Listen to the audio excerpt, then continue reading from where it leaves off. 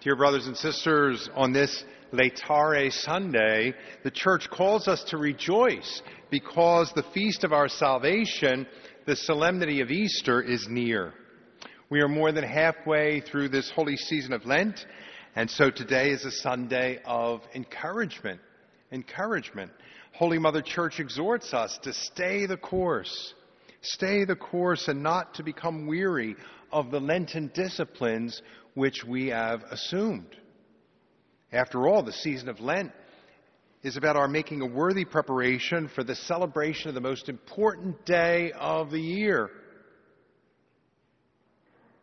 This is because Easter is not just another day.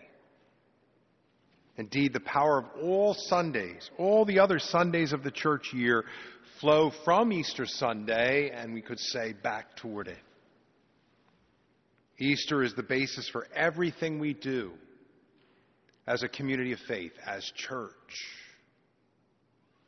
As in these last two Sundays, so too today, we meditate once again on the significance of the cross.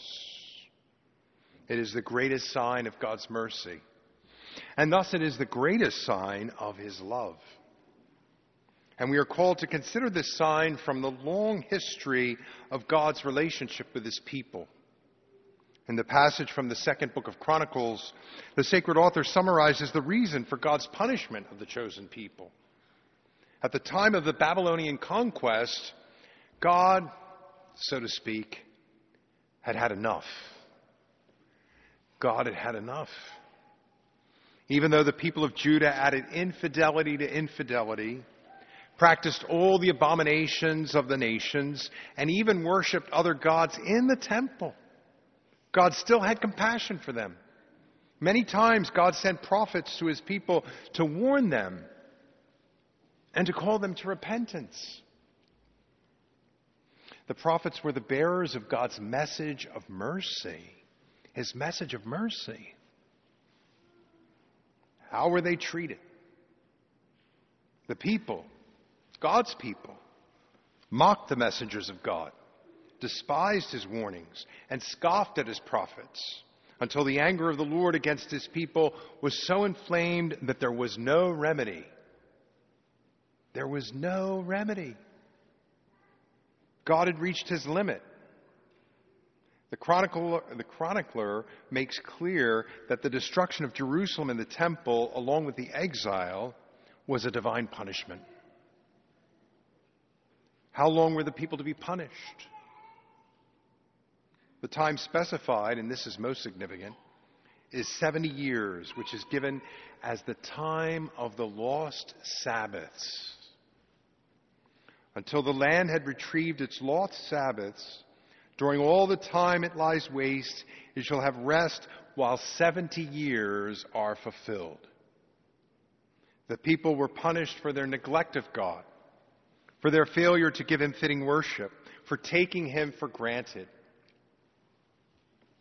But after those 70 years, God would inspire King Cyrus of Persia to permit a return to Judah and the rebuilding of the temple.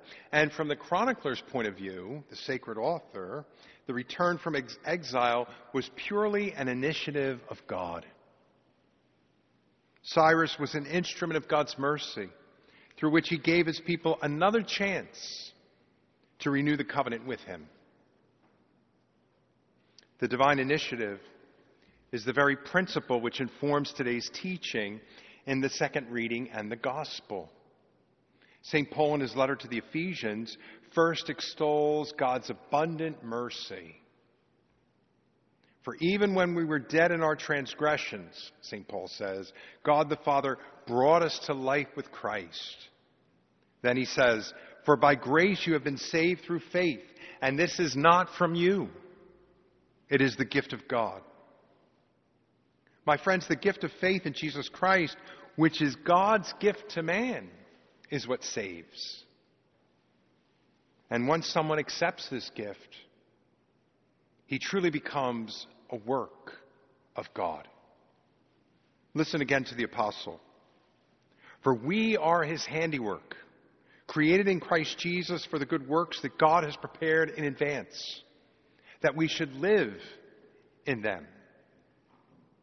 Thus, my friends, we can say that because of our faith in Jesus Christ, God newly makes us. We are given new life by which we live in Him, that is, in His saving power.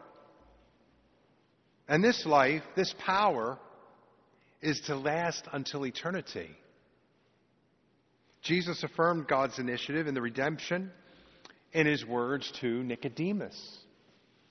God so loved the world that He gave His only Son, so that everyone who believes in Him might not perish, but might have eternal life.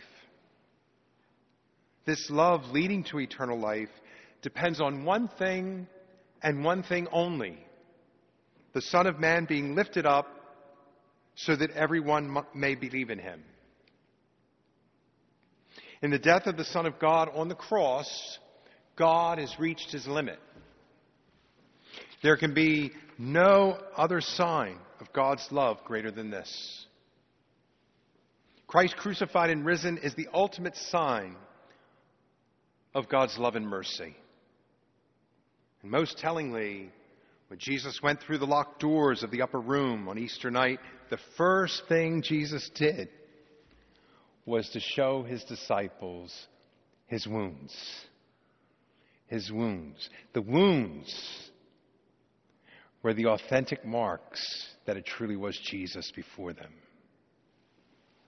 It is no exaggeration to say that with the death and resurrection of His Son, God has reached His limit in all He can do to bring mankind into a personal relationship with Him.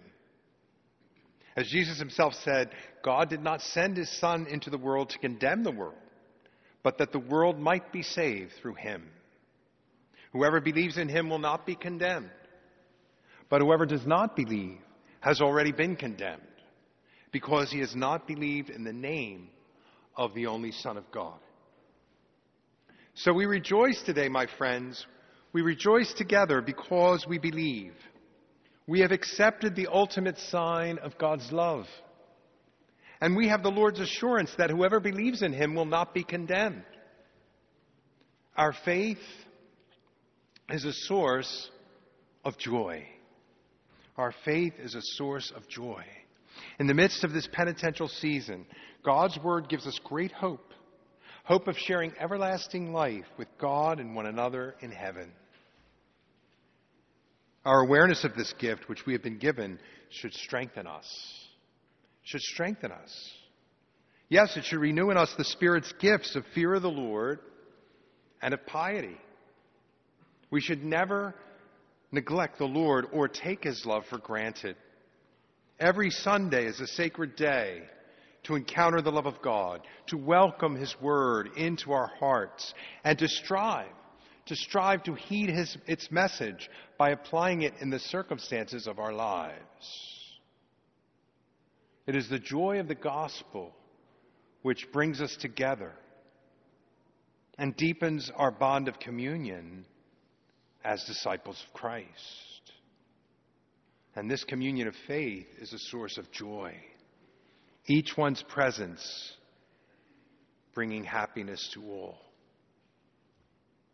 Lastly, it is up to each one of us to bring the joy of the gospel, the joy of faith in Jesus Christ, who is alone the source of salvation, to all. There are those who haven't yet received the good news. And sadly, there are others who have heard it and either believe that the gospel is too good to be true or are neglecting the Lord. For so many people, so many Catholics, the number of lost Sabbaths continues to increase. Thus, the joy of Laetare Sunday impels us to be missionary. It impels us to be missionary. Between now and Easter Sunday, my friends, let us seek out people to invite to church, whether in person or at least online. Let us invite those we know and even those we don't know to come and belong to the community of faith in Jesus Christ. Let us tell them why, despite the challenges we face in this life, God's Word is a source of encouragement to us. Let us tell them the meaning of Easter, and then invite them to experience the joy that we share when we celebrate the mysteries of God's love for us. In this way, we give glory to God. We give glory to God.